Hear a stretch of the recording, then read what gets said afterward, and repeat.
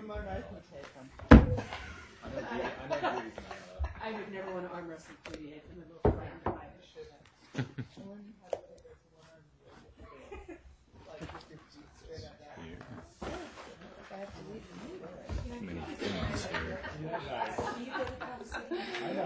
All of a sudden it dawned on me, I better check. This isn't for today, this is for later. Unless I yoga if I don't. For later. All right, Oh, okay. Not today. Cut on the tryouts between Ready? the team, then I'll start the other. Y'all set, Ron? Yeah. Sure am. All right, let's go ahead and get the April meeting of the Tahoe City Public Utility District in order. And let's start with the Pledge of Allegiance. I pledge allegiance to the flag of the United States of America and to the republic for which it stands, one nation, under God, indivisible, with liberty and justice for all. All right, thank you, Hayden. So the first item on our agenda is agenda deletions or changes. We have anything, Cindy? No. We'll do some updates later on a couple items, but Okay. no changes from staff. Any members of the board? Nope. I would entertain a motion to approve the agenda. So Sorry? moved. Second. Those in favor? Aye. Aye. I'm going to run it right through. Okay. Sorry, did you have a comment? No, I was just wondering if we were going to put it on, but I guess we'll talk about it and then. Yeah, I think there's going to be some discussion, but potentially no action. Potentially. Maybe we won't take action on Or something. maybe we. Maybe. Yeah. Okay.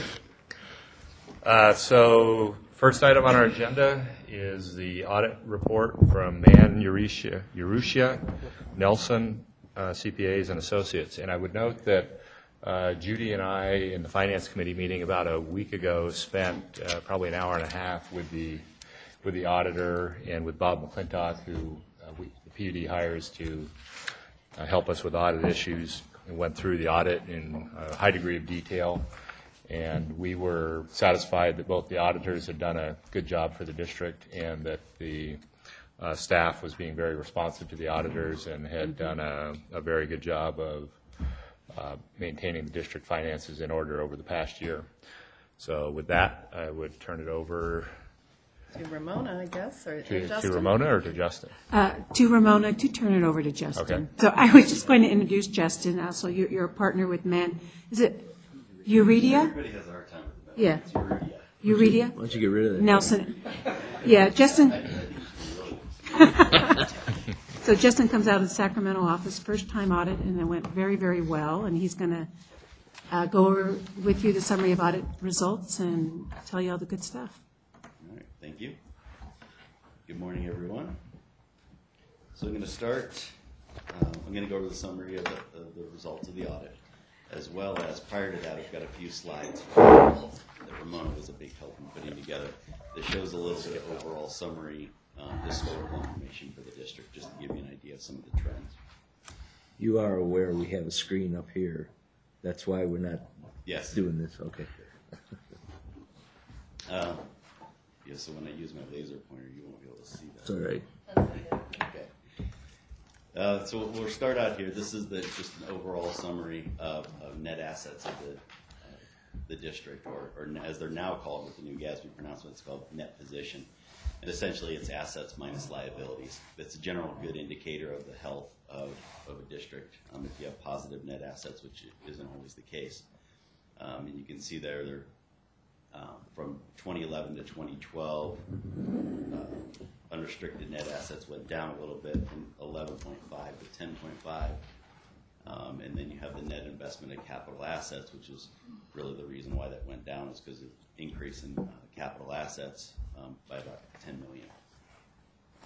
You mind if I Sure. chime in? No, definitely. Some of the huge drivers in this actual positive change in that position is been the capital assets coupled with the grants that we received, results of operation from the utility fund, which was about $1.3 million. So this overall has a really good result at the end of 2012. Just some highlights. So this gives you a 10-year trend of that net position that we were just talking about in the last slide. And as you can see, increasing each year, just due to increased funding and capital projects that continue to happen. I'll just chime in again. These are two new schedules that the board has not seen yet, and we plan on maintaining these. The first one, I forgot to say, Justin, is also in the management discussion and analysis in the audit report. And so that we'll put in every year now. That's a new schedule, but you'll start seeing that as well. And this will start showing up in our budget documents. A lot of this information, too, that Ramona had put together, the intent is for next year and going forward to do the CAFR document, which is the Comprehensive Annual Financial Report. What that is any governmental entity in the U.S. can submit their financial statements to the GFOA, the Governmental Finance Officers Association. And they can submit that for review, and if they meet these certain criteria and have a lot of information, in addition to just regular required information for financials, you have things like graphs and a lot of trend information in the back, you can receive an award, and it's an excellence in financial reporting award. So the district already has a jump start on preparing some of those things, and Ramona's already beginning to put some of that information together to be able to submit that next year.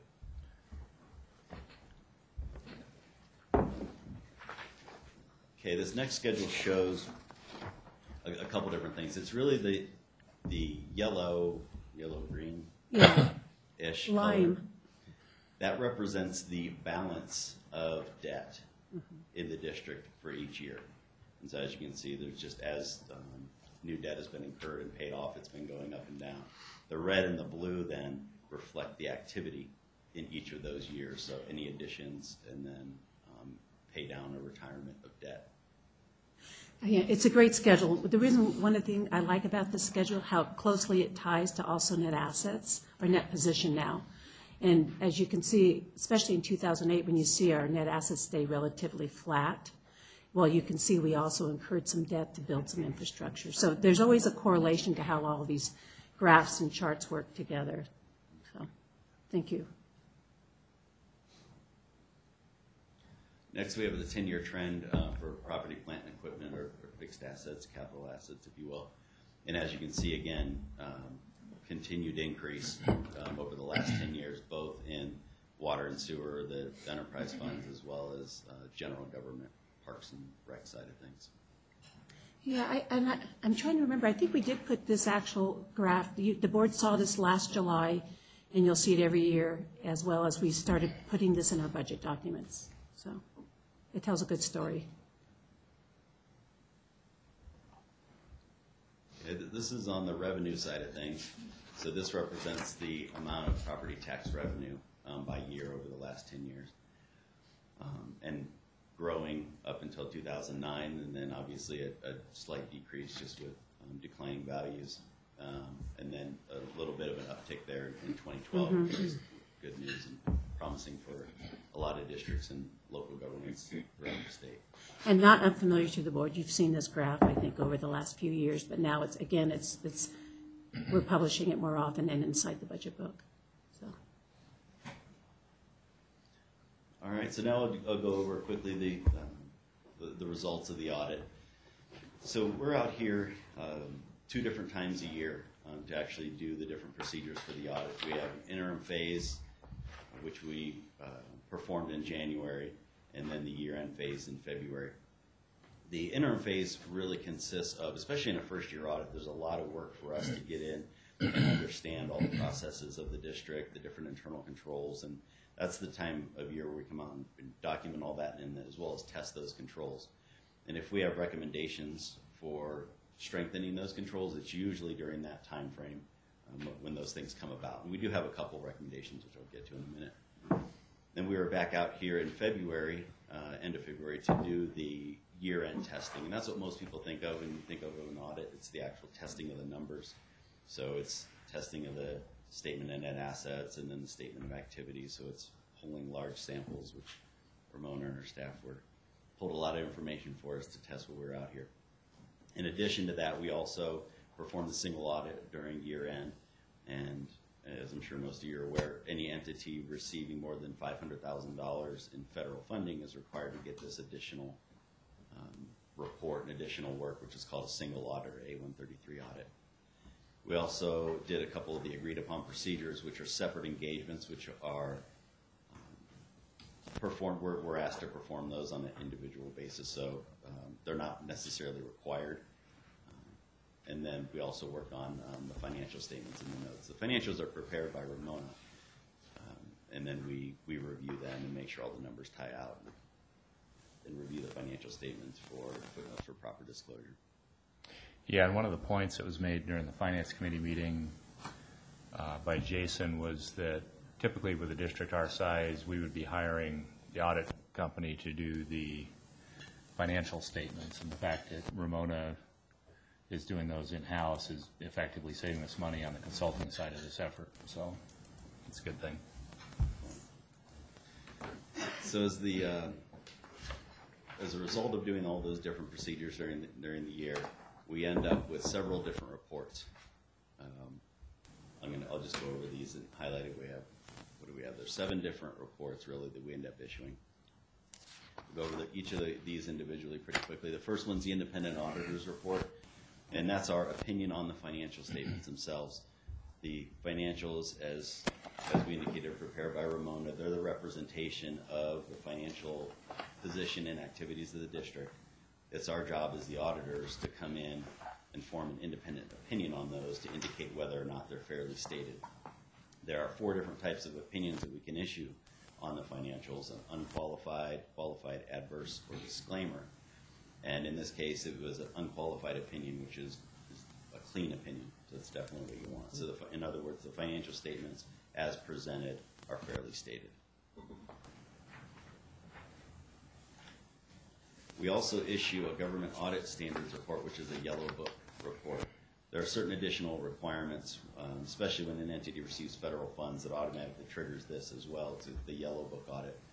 So there's additional compliance things we look at, as well as the auditors who are performing an audit under yellow book. We're also required to have additional training outside of doing non-governmental entities. So you end up with auditors that are a little more trained to deal with, budgets and things that are a little more unique to government when it comes to operations. So as a result of that, we ended up with no material weaknesses, no compliance exceptions, and no significant deficiencies. So that's really as good a report as you can get there. So the next one is the single audit report, or the A133 report that I was talking about. We end up selecting, we're required to select 50%, or in some cases 25%, of the total expenditures, and it ends up being, you call that the major program. So we did have the one program that we tested, which made up a pretty large part of the total federal revenue, and we had no compliance exceptions related to that. We did include a reconciliation of federal revenue on that report that we went over with the Finance Committee, just due to some discrepancies in the prior year report. And so it adds a little bit additional information, but as far as this year goes, everything's reported properly now, and that's why that reconciliation's on there. But no exceptions or issues with that. Next one, we're required to do a GAN limit report, which is agreed upon procedures related to the GAN limit, which is a limit of revenue that is set based on prior revenues, and there's certain calculations that go in there related to inflation, population, and we verify that the district's revenues have not exceeded that limit, and they definitely have it. They're nowhere near it. But that's just one of the required reports we're supposed to do, so that's good news, no exceptions there. The other agreed upon procedure that we were asked to perform was the technical consultant selection report, and that's where we looked at the different invoices and contracts related to the engineering firm that RBAC that's utilized by the district to make sure there's no related party issues, that all of the transactions are occurred at arm's length. And so that report details out the different procedures that we listed there. We had no major exceptions. We did have one minor finding out of the 40 invoices we selected. One of them was not approved by, I guess, was it Ramona on that one? Okay. And it was a signature. We know that in testing the other ones and looking at all the information, that there were no issues with the invoice, and everything worked out as far as tying that back to the contract. It's more of a clerical issue.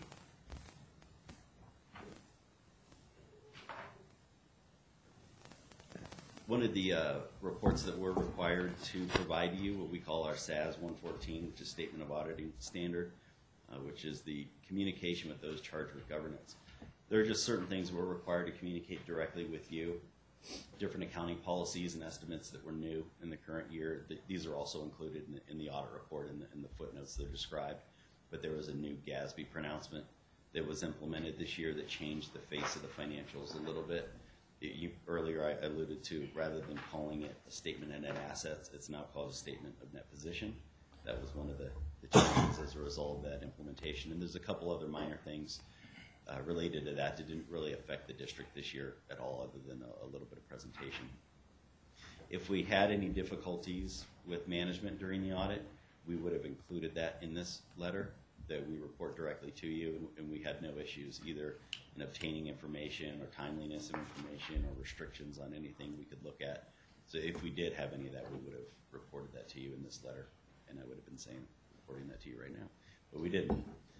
We also had no audit adjustments, which is definitely great news. That just speaks very highly of Ramona and the rest of her staff, and making sure that everything was very clean at year end. The information that they provide us did not have to get adjusted by us at all. Ultimately, since she prepared the financials as well, we didn't have to make any adjustments to those financial statements. The final report that we issue is what we call, it's a management letter, report to management. I had indicated earlier, if we encounter what we call a deficiency or an area where we could see some improvement in internal controls, we're required to identify how severe that particular thing is. The worst case, it would be called a material weakness, which is a severe breakdown in controls, to the point that the financials as reported could be misstated. So it's a major breakdown. The next level is significant deficiency, which is a little bit less than that, but it still warrants attention to be included in the government audit standards report. It's just a little more severe. The final one is called a control deficiency, which is the least severe of the three, does not get included in any of the other reports. It's more of a side report that we issue to say, here are some recommendations that we have for improving your own internal controls. Especially in the first year coming in, we usually end up with several things that we can come in and make some recommendations on. And we went over these in detail with the Finance Committee, but the 4 different areas had to do with sign-off of the bank reconciliations, implementing a process for better journal entry review, making sure that process is documented.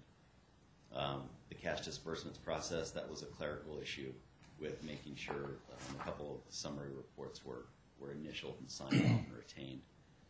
And the final one had to do with supplies inventory, making sure a physical inventory count is done for those. And none of these recommendations were material enough to warrant any kind of adjustments to the financials, which is why they're all considered control deficiencies and the least severe. In addition, we went over, Ramona had prepared a district response and what they've been doing to address these. Mm-hmm. And in fact, even while we were out here during our year-end portion of the audit, they had already begun implementing our recommendations. So from a board perspective, that's definitely something you want to see when management's obviously willing to make some changes and begin to implement those things right away. Thank you. Oh. When you started this, you said there was typical of a first year, there's several deficiencies, but it's only just these 4 minor ones, correct? Correct. And our responses can be found on section F to page 5, if you wanted to see our responses. And as part of this, we note what we consider to be the deficiency, and we make a recommendation as a possible way to implement that. Each of their responses were in line with what we recommended. It doesn't necessarily mean we're not going to say you have to do it the way we did, but I mean that's one thing that they did, is that they were addressed it the same way that we recommended they be done as well. So overall, definitely a very clean audit. We had an unqualified opinion on the financial statements. ended up with no material weaknesses or compliance exceptions or significant deficiencies. And then in the end, we had those 4 control deficiencies or management letter comments that we noted. And I would like to thank Ramona and Cindy and the rest of their staff for the help that they gave us in the audit. They were very well prepared, very well organized. When we came out here, we were able to get right to work. They sent us a lot of information ahead of time, and it was always well organized, everything tied out. So that definitely says a lot, and we appreciate that. It helps us get in and do our job. Thank you, as well as we got them out a day early by putting them in a really hot room. So, Well, and I thank you for thanking me, but as you well know, we are so pleased to have attracted Ramona to come over to our district and take over as CFO here, and she has just been a tremendous asset. She and her team are really responsible. I know you pull in a lot of the rest of us in various aspects, but it's really Ramona's team that she's built and the procedures she's put into place that allowed this to happen. Anytime we've had a new auditor, we have had a number of recommendations from the auditors. And then in future years, hopefully, we've anticipated that, we've made the adjustments, and we don't see those again. But new auditors bring new eyes, which is very valuable to the district and to the board of directors, especially for your fiduciary responsibility to this community. All of us at staff level take that very seriously, and I think the auditor's report is that report to our community more than even to the board that of the stewardship that we're providing for their financial resources, which is obviously incredible responsibility for this district staff. Absolutely. So, but all credit to Ramona and her team. thank you. I'm going to say, and the team, because they hustled really to get everything to Justin, and it went really smoothly. So I thank them as well. They worked hard. Now we're on. Thanks. Thank you, Jason. Justin. Justin, Okay. I'm sorry. I knew that. Are there any questions from the public on this item, on the presentation? No? Okay, I think the next item on our agenda is the approval of the 2012 basic financial statements. And I'd entertain a motion for approval unless there's questions from the board. So moved. I second that, for sure. Moved and seconded by Ron, or by Judy, and then Ron. Is this is just a straight up motion? Looks like there's no resolution involved. Right. No resolution. Any public comment on this item? Seeing none. Those in favor? Aye. Those opposed? None. Any comment? Well done. Yeah, Ron. Okay. Cindy, I'd like to thank you for thanking Justin for thanking you and Ramona and the staff. But I do want to thank you for a very great audit report here that while it's not surprising, it's exactly what the community and the board would expect. It is always very, very well done, and appreciate the continuing work here. Thanks, Ron. So earlier in the agenda, I skipped past public forum. Is there anyone in the audience that has would like to address the board on any item not on the agenda? Okay, seeing none, we will move on to item E1, Tahoe City Winter Sports Park summary. Good morning. In your packet, I gave you a memo regarding some summary issues or the summary of the Winter Sports Park, but I'd like to lead into it with the KCRA coverage of the Winter Sports Park this winter.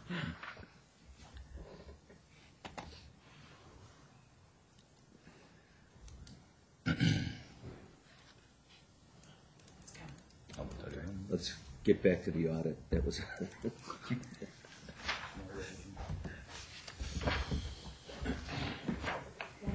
What time are they supposed to broadcast this? Live?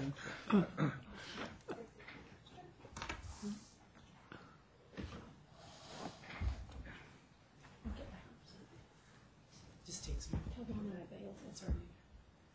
Four.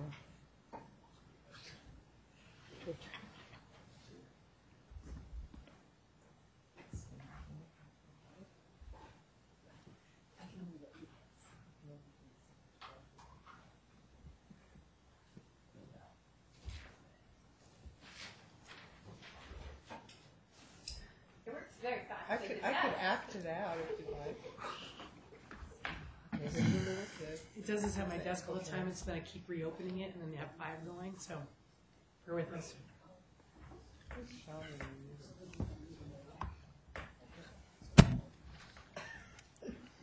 I'm getting so much crap mail. Unfortunately, it's all funneled out of my line of work, but I get 250 a day. Smalls.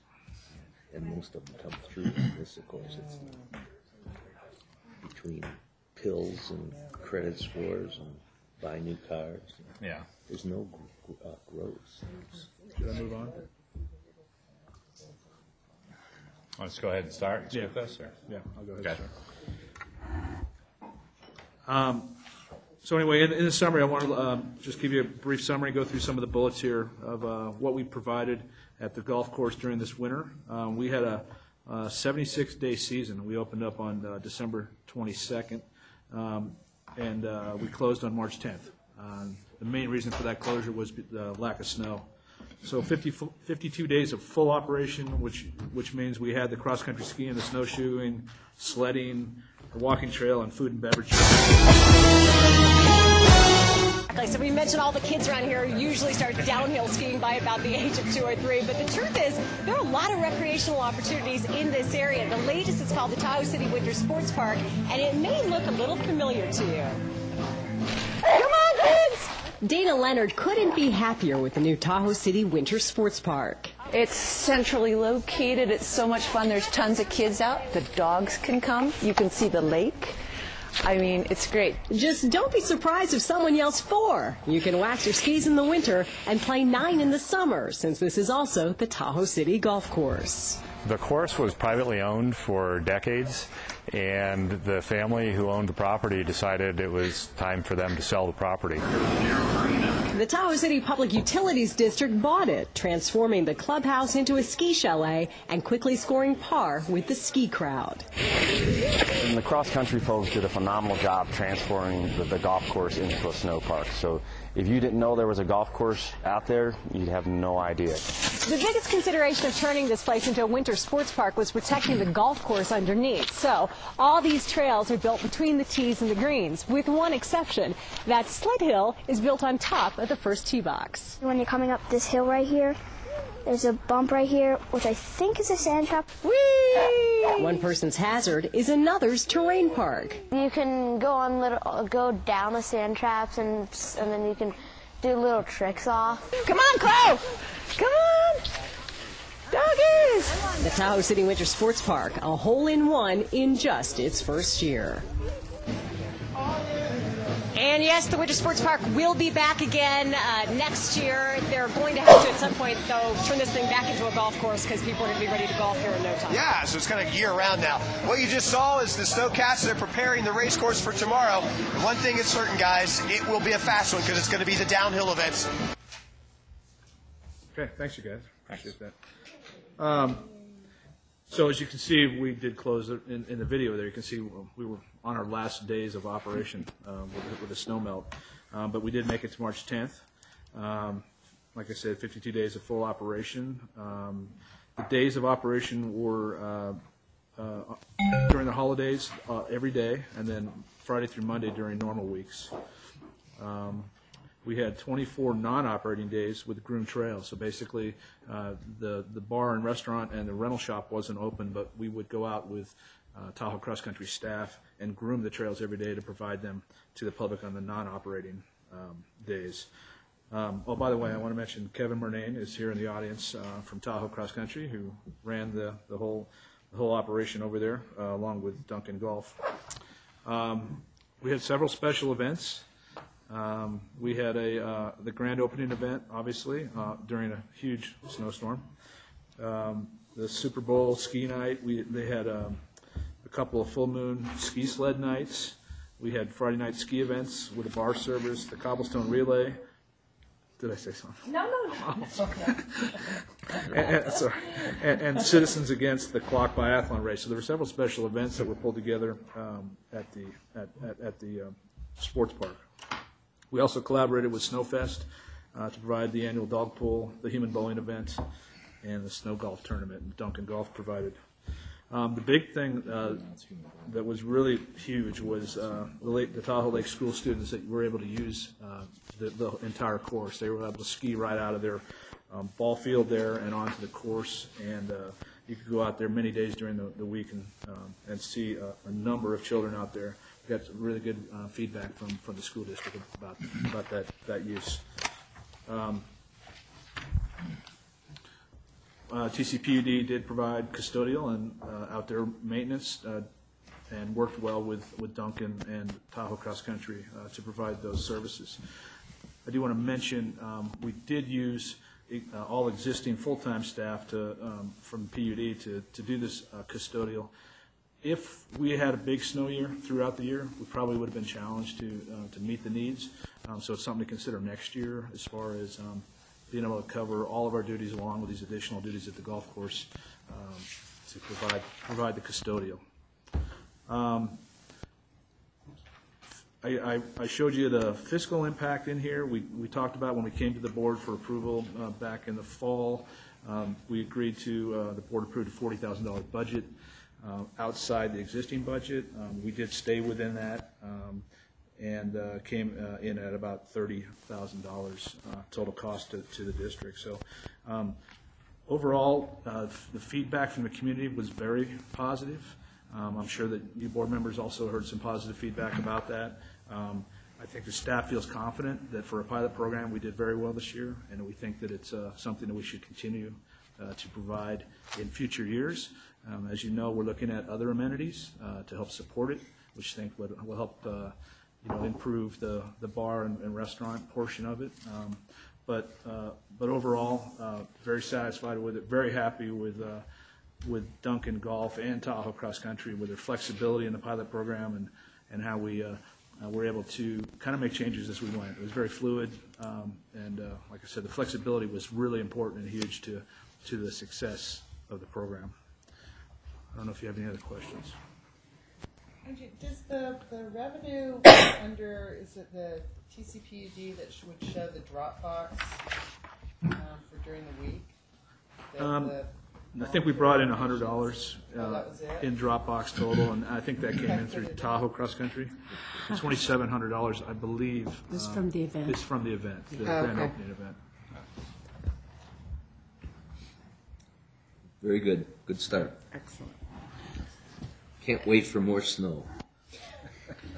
Because I'm big on compliments today, I guess, I wanted to make sure I compliment Bob and Roger and their parks crew.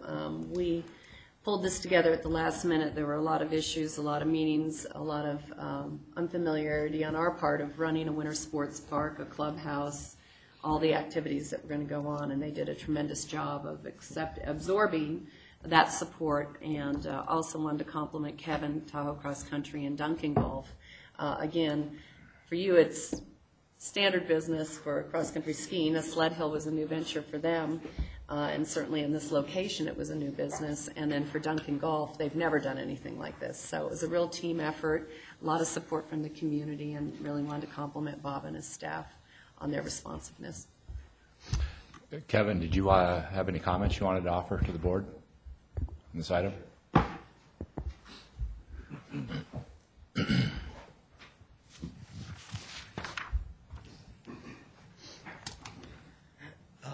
I guess I wanted to say thank you for allowing us to take it on and give it a shot. We really would like to do it again. You know, it's tough to do something like this for 1 year and really see in it, especially in an 80-day season. But we think it tied in well with the promotion of Tahoe Cross Country, allowing the bigger operation to send people down here and also in the opposite direction. PUD was great to work with.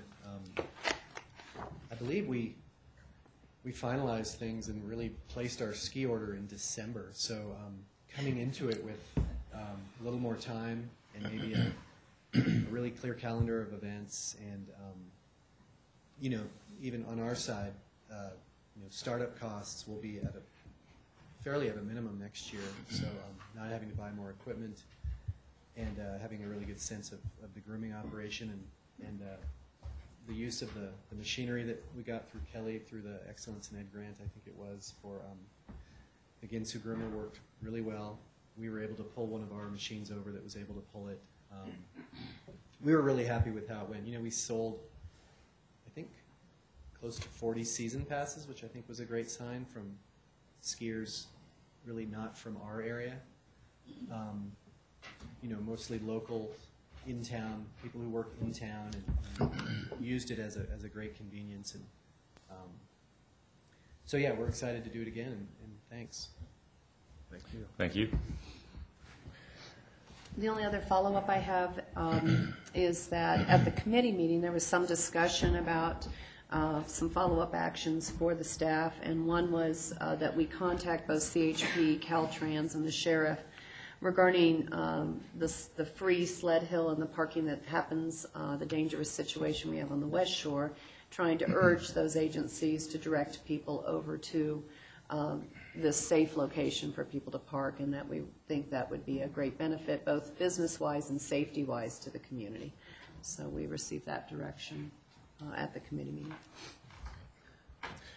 Any other comments? I think that'll be a terrific part of an overall marketing program that just pretty tough to adequately market when you're starting marketing on opening day, so to speak. So just with the advanced time, as you've said, for putting programs together, I think the actual marketing too, even through the Highway Patrol and Placer County Sheriff, will make probably the grandest difference, I think, in the amount of people that become aware of it and then come and use it too. So this is another good one, and even in this overall golf course and the leadership of the PUD in seeing the potential of that for being an integral part of the whole Tahoe City, North Tahoe community is another example of not only Park and Rec, but of how the district and the employees lead this, a lot of the endeavors that take place to make this a more positive community. And I'm not going to continue with this thanking the world like the general manager. Okay. No, I would agree this was a good program. As it relates to next winter, one of the things PUD did this year was to agree to provide up to $40,000 of operating subsidy to the combination of the cross-country operations and the food and beverage operations. And I know when we had those discussions going into making the decision to get the sports park going, we were also talking about a goal over a 3 to 5 year time period of the operation becoming self-sustaining. So I'm assuming over the course of the summer and the fall, as part of the dialogue with both Tahoe Cross Country and Duncan Golf, that we'll be continuing to revisit how we can accomplish that goal. That's correct. Okay. Thank you. Any public comment on this item? Seeing none, let's move on to the consent calendar. And I believe staff was not requesting any items from the consent calendar to be pulled. Any members of the board? No. No. Seeing none, I'd entertain a motion to approve the consent calendar. So moved. And I'll second it. Moved by Judy, seconded by Ron. Any members of the public have any comments? No. Seeing none, all those in favor of the consent calendar? Yes. Yes. Aye. None opposed. Item G1, resolutions. This is resolution and call for bids for the Lake Forest Service lateral relocation project.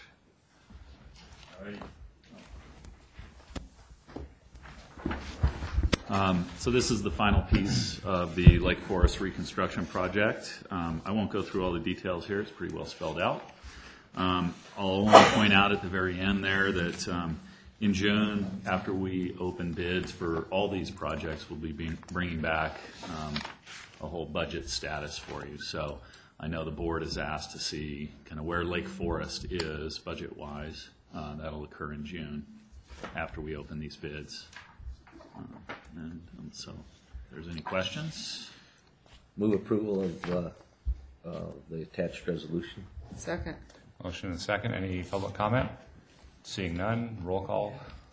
Gary? Director Friedman? Yes. Director Trebus? Yes. Director Wilkins? Yes. Item G2, resolution and call for bids, Four Season Tank and Woodhill Woodview Waterline Improvement Project. All righty, so this one's finally ready to go. This is years and years in the making. Again, I won't go through the details of it other than, again, down in the fiscal impact, we're slightly over budget from what was approved. And I'll give you the usual spiel. We'll open bids and we'll find out where we actually are in the budget, and we'll discuss that in June. Any questions? Move approval of this attached resolution for Four Seasons Tank. Second. Moved by Ron, seconded by Judy. Public comment? Seeing none. Terry? Director Friedman? Yes. Director Trebus? Yes. Director Wilkins? Yes. Item 3, resolution and call for bids to Homa Meadows Mutual Water Company Transmission Pipeline Project Phase 2. This is the remainder of the transmission line to Tahoma Meadows, and ditto on the rest. Okay. Any questions? I don't know if we should do this one. Move approval. Second. Moved and seconded by Ron and Judy. Public comment? Seeing none. Terry? Director Friedman? Yes. Director Trebus? Yes. Director Wilkins? Yes.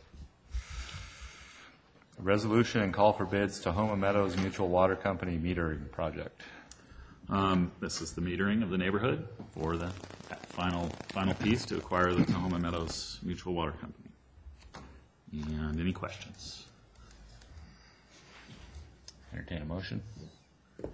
So moved. Second. Moved by Ron, seconded by Judy. Public comment? Seeing none. Terry? Director Friedman? Yes. Yes. Director Trebus? Yes. Director Wilkins? Yes. Thank you. Thanks, Matt. Item H1, outreach plan on changing TCPUD board member elections. Thank you.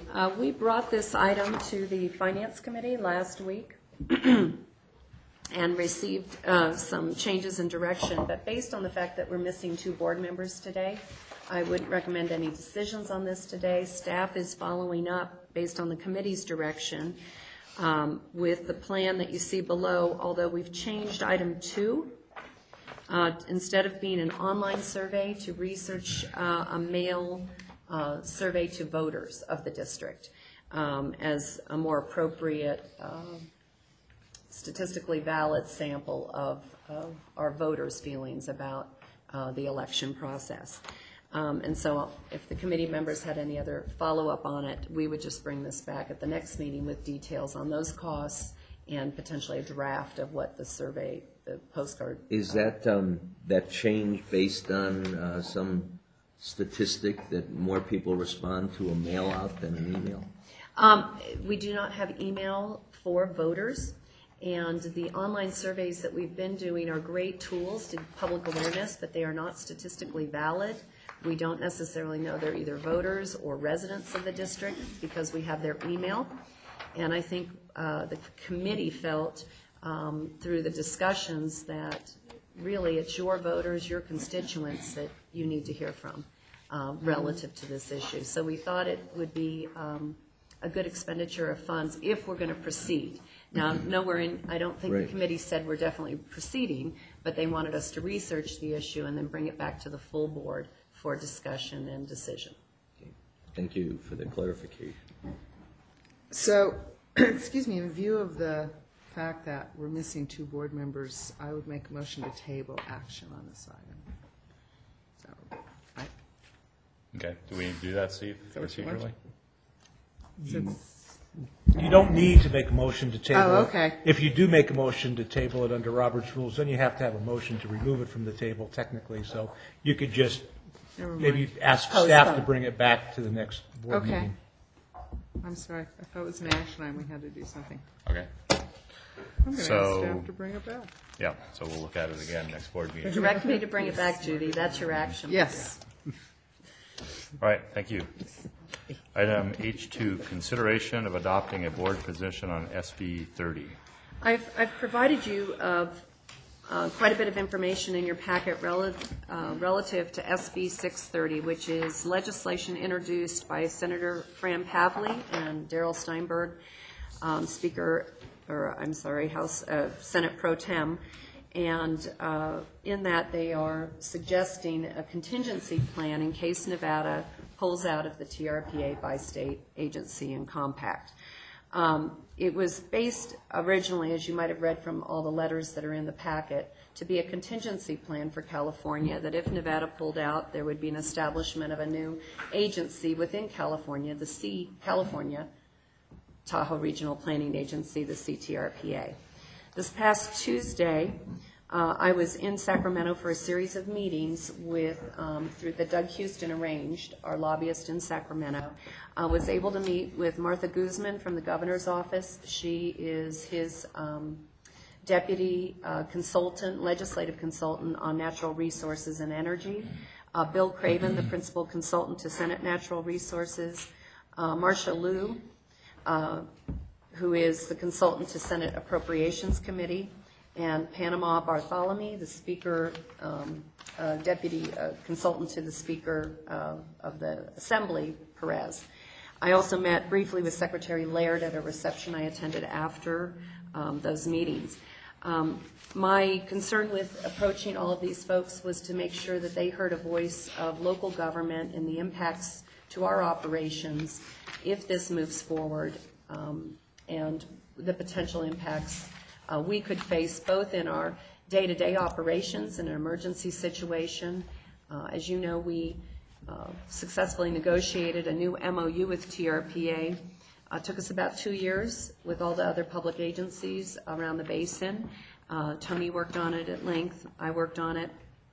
And that MOU allows us a greater latitude than we've had in the past. We've established quite a track record of trust with TRPA, so when we're doing routine projects, there are more items we can handle ourselves. That's a very important instrument for us in emergencies and in smaller projects, emergency repairs year-round, to be able to know what our rules and regulations are.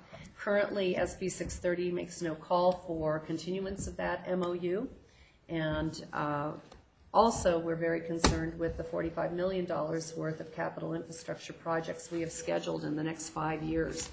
All of those are to replace outdated or deficient infrastructure that's over 40 years old.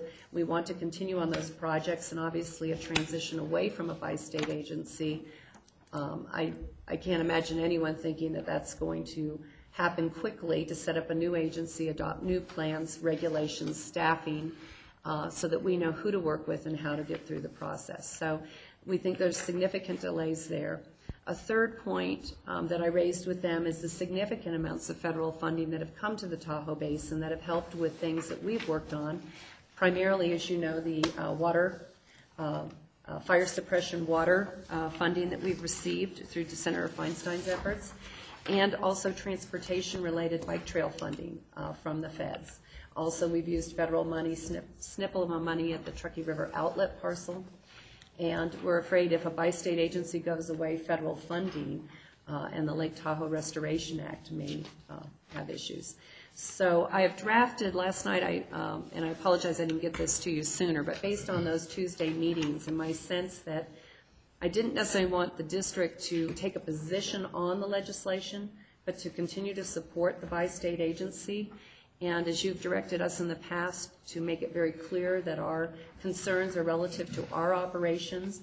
This does not address the broader economic or private interests that might be involved with the dissolution of the TRPA, but is clearly focused on TCPUD operations and projects. And again, I don't cite the legislation primarily because during the course of a bill, it will be amended numerous times, and I don't necessarily want something on the record saying we're in opposition to something that may change in which we might be able to support. So that's how I've drafted it. I'd like direction from you to work with Dan Wilkins to amend this letter with some comments he made earlier and any comments you have, and get this out as soon as possible. And as I understand it, there is a time issue, which is why we can't necessarily wait for our colleagues to take a stand on this either. There is a a time issue in getting this letter out. Yes, this bill will be heard in Senate Appropriations this coming Monday. Doug Houston will attend that. He may be the only person from the Tahoe Basin, representing the Tahoe Basin at the meeting. I'm not sure yet. We believe it will be placed in suspense because the fiscal impact is over $100,000 to the state budget, which is the threshold by which they place bills in suspense. Mm-hmm. They take them back up after the May revise comes out, and then they go in order of which bills are, have the most political strength, and roll them out of suspense back into action. So that could happen as early as mid-May before your next meeting. I don't think there's anything in this language. Knowing our directors and our conversations in the past, I don't think there's anything in this language that would be of concern, but we can certainly try to reach those directors and make sure they're okay with it. Thank you. Ron? Did you, could you go over what you said about your meetings on Tuesday and that you felt you got a sense of direction or interest in working on amendments for this bill? Probably the most key person influential in this discussion that I talked to, the two most were Bill Craven, who's principal consultant to Senate Natural Resources Committee, and Secretary John Laird. And in both of those meetings, they were very open, very clear with me that they need changes on Nevada's legislation in order, and that they are willing to compromise on SB 630 if they see commensurate effort on the part of Nevada.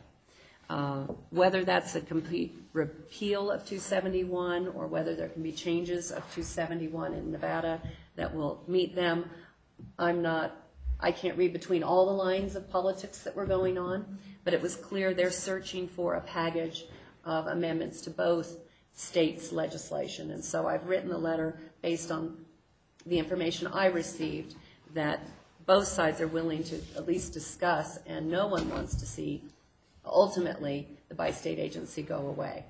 But there is a lot of posturing and chest thumping, maybe, is appropriate, but California really is trying to have a vehicle in place, and I think Bill was very clear that his Senator Pavley is very much wanting to push changes on the Nevada side so that we can move forward. As they expressed, both he and Secretary Laird expressed to me, California does not want a gun to their head. And so that's what they're trying to push back on, is the threat. So, is this law, though, or this bill not saying, or is it saying, I guess, that we should, or the legislature should pass this regardless of what Nevada does, and start operating under this, and not as a let's have this in place in case they continue on? Bill, this seemed to me it was like, if we vote for this, we're going to start doing it. Bill was very clear to me that this was an effort to have a contingency plan in place and to push Nevada to do something in this legislative time frame, because Nevada does not meet next year. They are on every other year legislation. The timeline on 271, which I think you see outlined in all this backup, I'm sorry I didn't provide all this in a report, 271 would take effect in October of 2015. Nevada meets until June 3rd of this year. They cease their legislative session, and they will have another session in 2015, but it may be too late by then to make amendments. So they are really trying to push for resolution of this right now. Mm-hmm. They are open, as I said, to suggestions, but especially want to see movement from the Nevada side. So I'm suggesting our letter, even though I don't think Nevada interests particularly want to or care, maybe we can circulate this to IVGID and the agencies on the east side of the lake and suggest they write similar letters to the Nevada side that we would send to the California side, that we as local agencies could be profoundly affected by these issues. Yeah, and Cindy mentioned that I had a couple of comments earlier. As I've had a chance to digest the draft letter that Cindy's prepared, I think the comments that I had brought up earlier are adequately covered in the draft. So from my perspective, there aren't any modifications needed. So I think the question from staff is whether or not we are, whether or not we would authorize the general manager to sign this letter on behalf of the, or I guess eventually myself as the vice president, to sign this letter on behalf of the Tahoe City PUD. I make a motion to do so. A second. Any public comment on this item? Seeing none, we've got a motion and a second. Those in favor? Yes. Yes. Aye. Sorry. Those opposed? None. Okay. Thank you. Okay.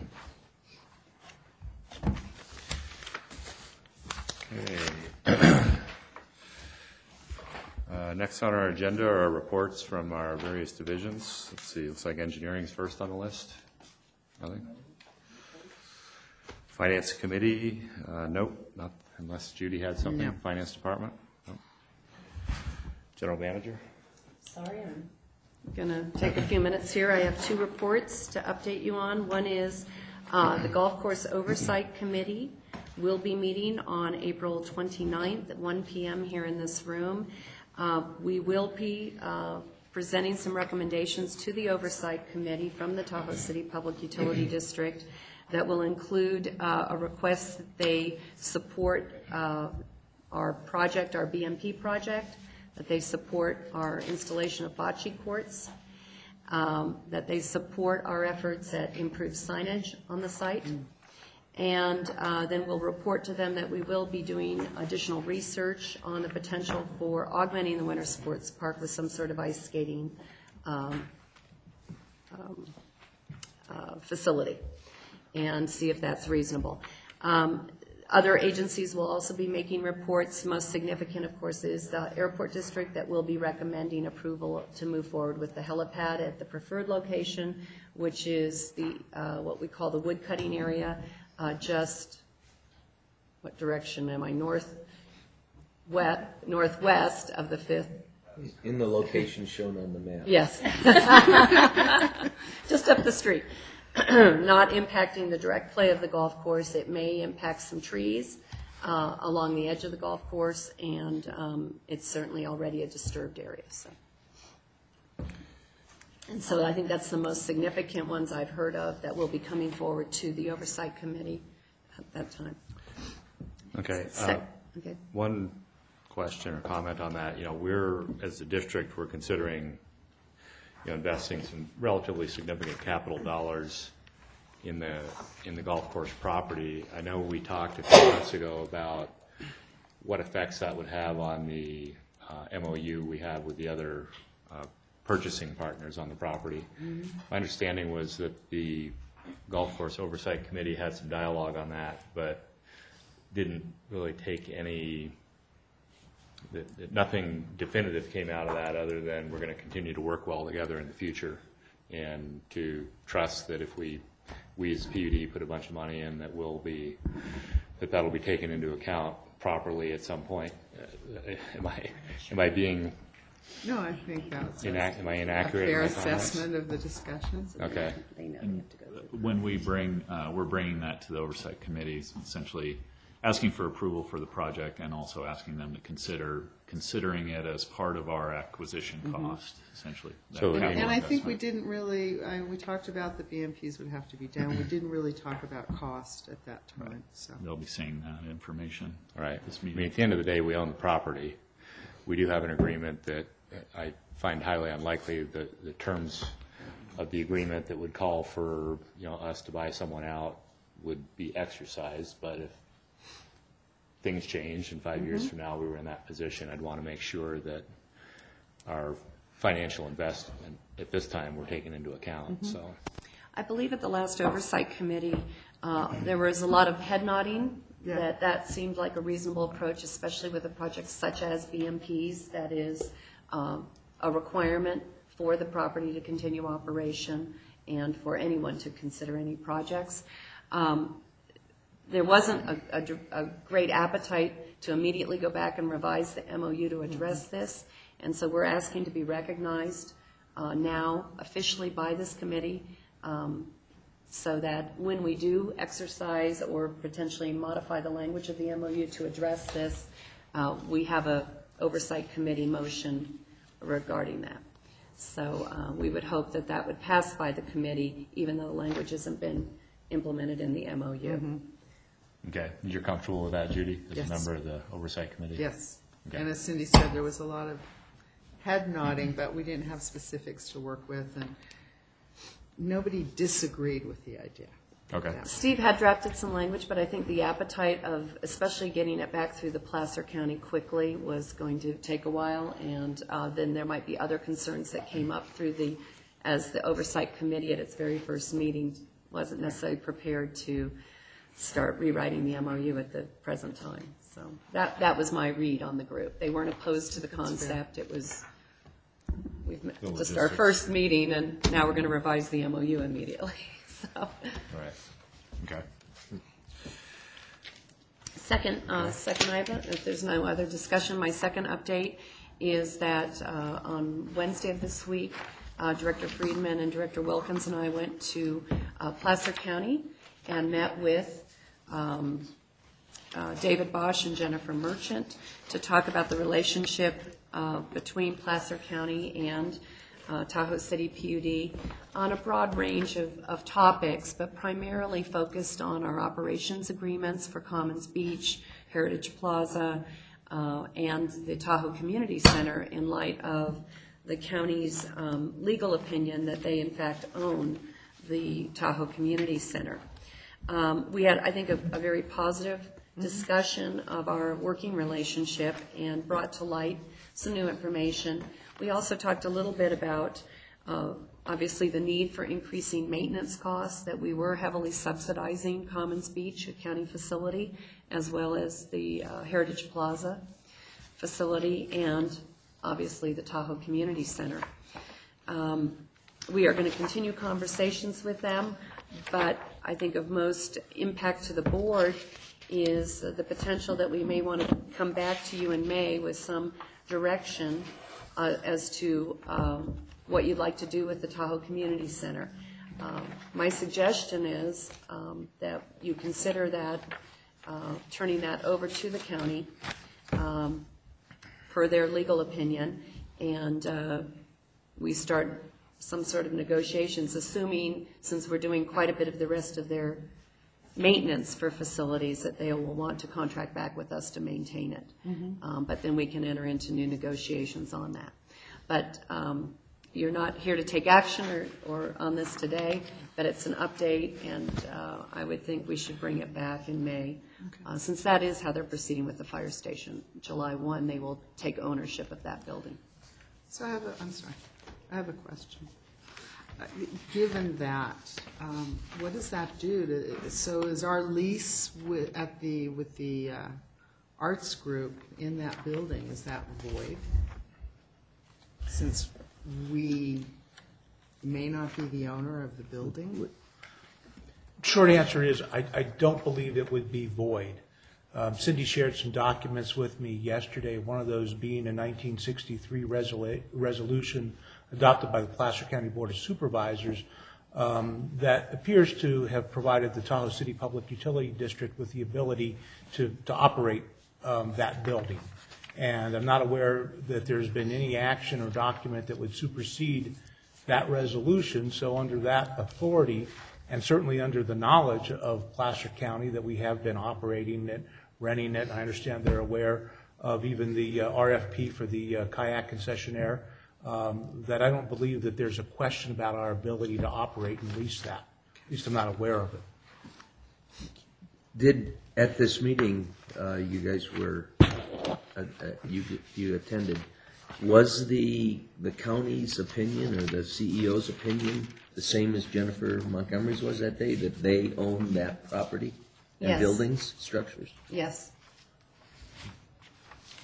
And my opinion, my observation was they hadn't necessarily thought through the ramifications of what that meant to them. especially as we describe the state of the building. Yeah. But us, having managed the building for the past 12-plus years, are very well aware of what that means. And was there any further comment about, again, Supervisor Montgomery's comment of Placer County will internally work on this as to what can be done here and what can't be? Is that still the internal being the key word in that? I think we made our point that we, as the operator of their facility down below the fire station, would like very much to be involved in discussions of how the building or buildings are used in the future to complement the beach activities or to offset the deficits that we encounter operating Commons Beach for the county. But we didn't get into dialogue of exactly who and how that process would work as to establishing what would move forward. The rest of the Board of Supervisors has not been fully briefed on this. It hasn't been an item on their agenda yet. But certainly they are familiar with the legal opinion and believe it applies to both buildings. So the other thing I think we had a broad-ranging discussion. We didn't get into the nitty details of how it would be planned. That said, it was apparent that the CEO was aware of some of the previous discussions about the site. Some of the charrettes that were done, some of the public outreach that was done, he was fairly well versed on all that. So I guess this is relatively significant in that we've been putting a lot of effort and expense into operating that building over the years. I know, at least my recollection, in the last 2 or 3 years, as we've heard from staff that, in their opinion, there's a number of capital improvements that should be made to that building in the not too distant future. And I know we had been contemplating as the district, funding those capital improvements, but if the county is asserting ownership on the building, then, and given that it doesn't really have a whole lot of programming value to us as the PUD, it really brings into question, why not just let the county take control of the property and move forward from there. So okay. So I think the question that Cindy's asking is, do we, as the board, think it's appropriate for an agenda item to come back to us in the next 1 to 2 months on this topic, giving us the history on the ownership as well as the potential disposition of the property? Yeah, and it might even be helpful to this board to have the county present as to tell us what the status of those buildings are now that they've looked at it more closely and how they would suggest proceeding. To have a presentation or discussion with someone here at our board meeting. Okay. Just a quick follow-up. I was looking at the documents Cindy sent me, and actually what I've got is Resolution 140, adopted by the Tahoe City Public Utility District on August 15, 1963. It references a resolution, 63-223, adopted by the Placer County Board of Supervisors on August 13 of 1963, authorizing the district and the county to enter into an agreement for the operation and maintenance of the commons. So we'll have to dig up that agreement and that Placer County resolution for a little further guidance. So to answer your question, Judy, I thought this provided for it. It does not, but there are other documents referenced herein. I might be the only staff person who was alive then, so I'll be the one to check it out. And just barely, probably.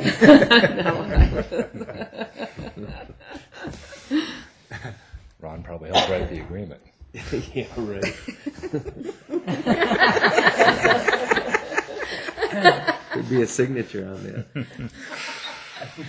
Although I was pretty young then, too. I was just starting my senior year of college. Yeah.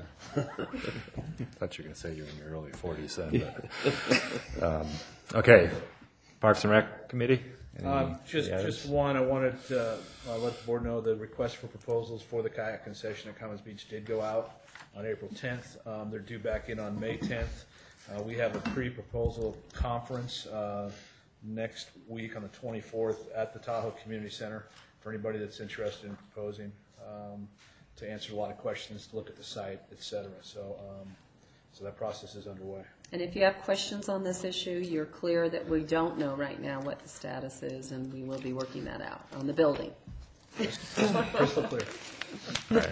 Sounds like the bottom line is I don't recall the details of the language in the RFP, but we would want to make sure that it's clear that there's at least a reasonable potential that the building may not be under our control to provide to the concessionaire. And that was already clarified before this issue even came up, because we don't have the permits yet for the building or even the beach at this point. So we're doing it at the same time concurrently, getting the permits. So it's pretty clear in the RFP about the potential that the building or the beach may not be permitted even after we award the concession. I think there was a lot of if and may in the RFP. Yeah.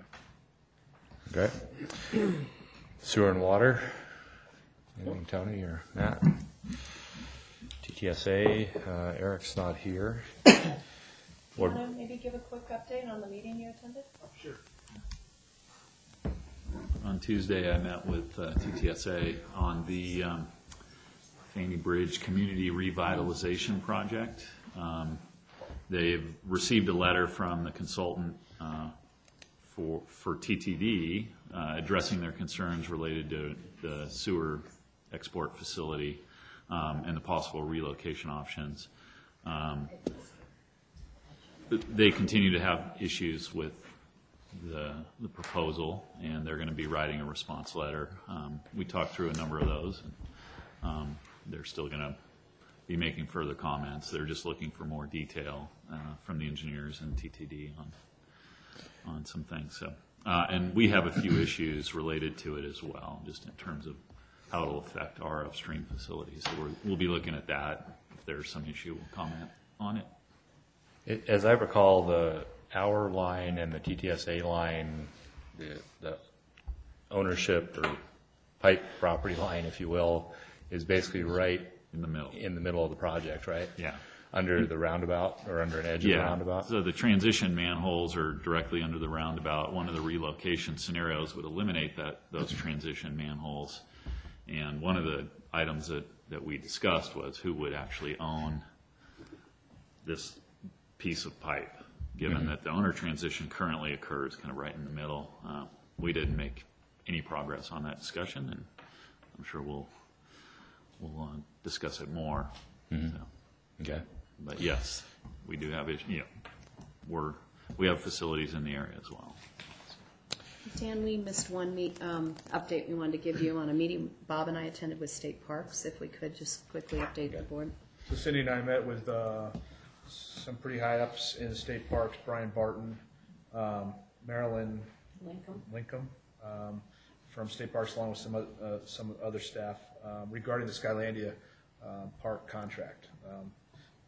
We've been working for a while to renew that contract. State Parks has re-engaged with us locally to get this contract going, and so we had a pretty positive meeting.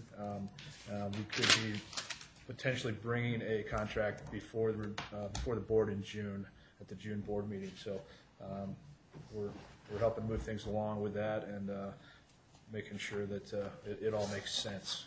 So positive meeting, and we had quite a history lesson too from some folks that called in. Cindy, you want to fill them in on the history that we learned the other day? Sure. Okay. Thanks. One of the parcels in question here is what we call the Star Harbor parcel.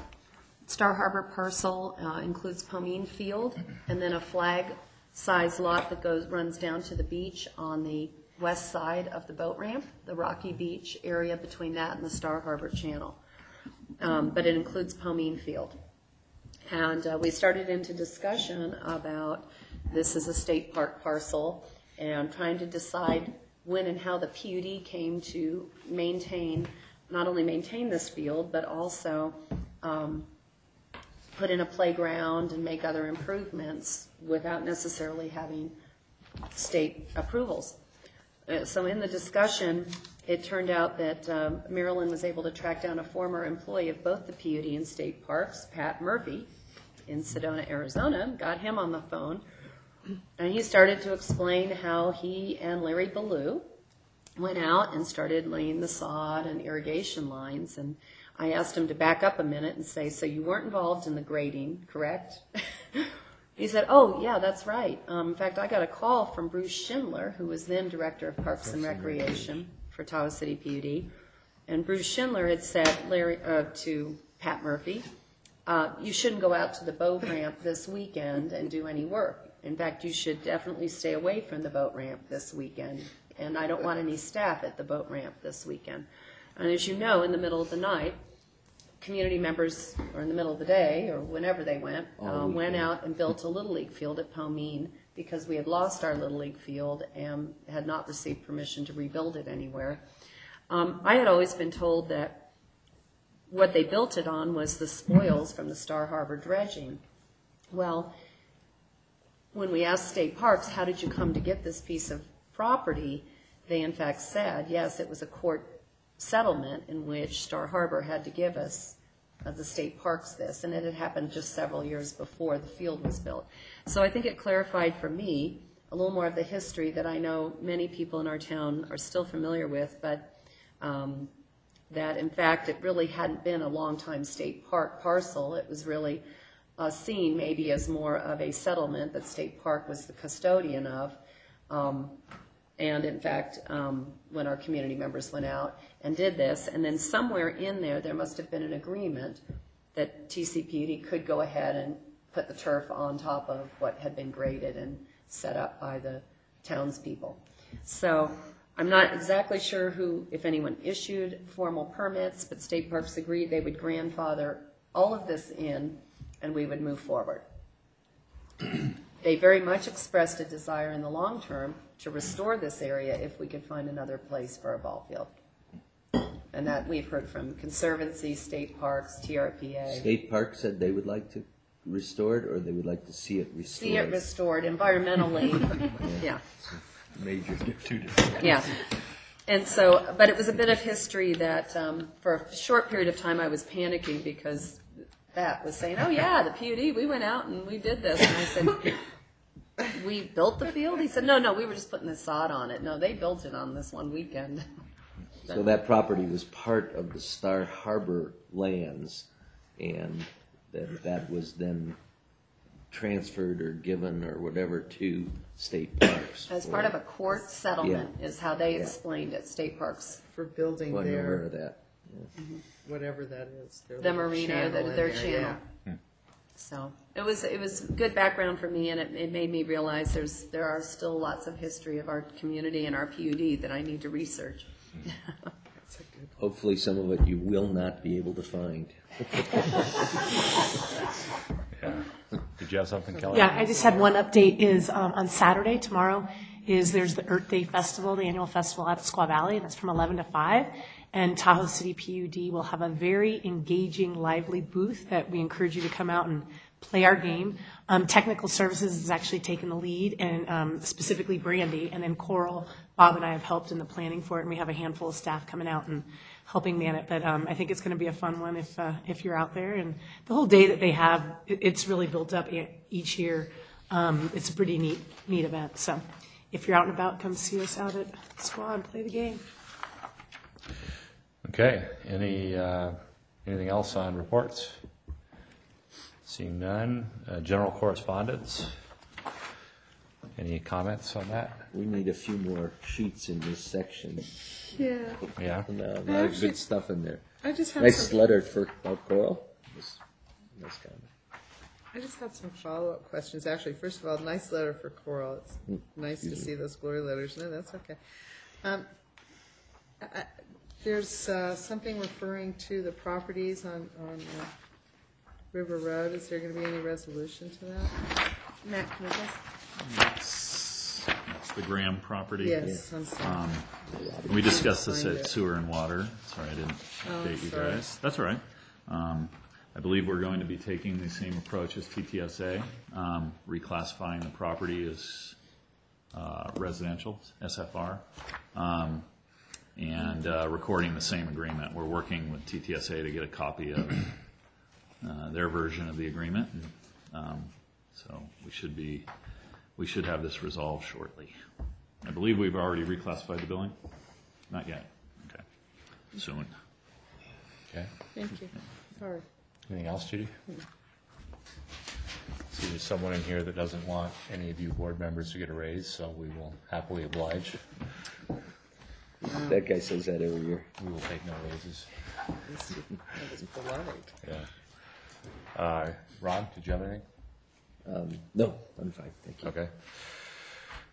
Directors Forum. Directors' comments or correspondence? Any comments, Judy? No, I have to say, I know that staff's been working really hard on a lot of things, and once again, it's nice to be out in the community and hearing how hard everybody's working. There was the Easter egg hunt. There were no wardrobe malfunctions. It went very well. I know you're working with the music festival. I know you're working on all kinds of things, and I just want to say thank you. It's nice to be able to go out in the community and hear that PUD staff helped this. I'm talking to PUD staff about that, and they're being very generous with their time, so thank you. Thank you. Thank you. Ron?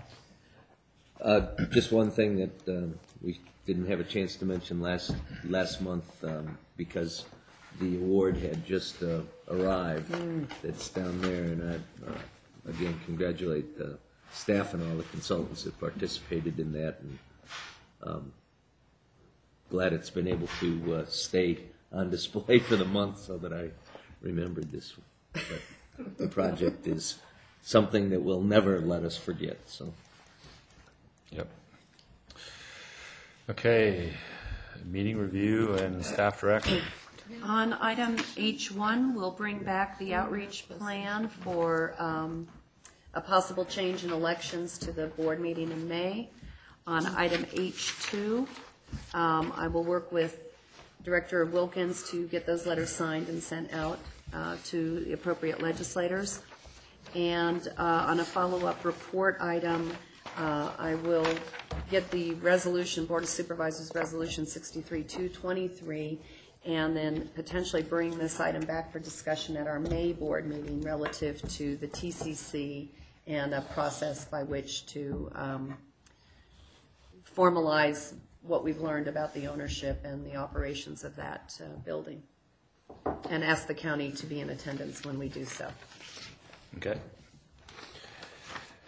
I believe that concludes the April meeting of the Tahoe City PUD. We do not have anything in closed session, so meeting adjourned. Thank you.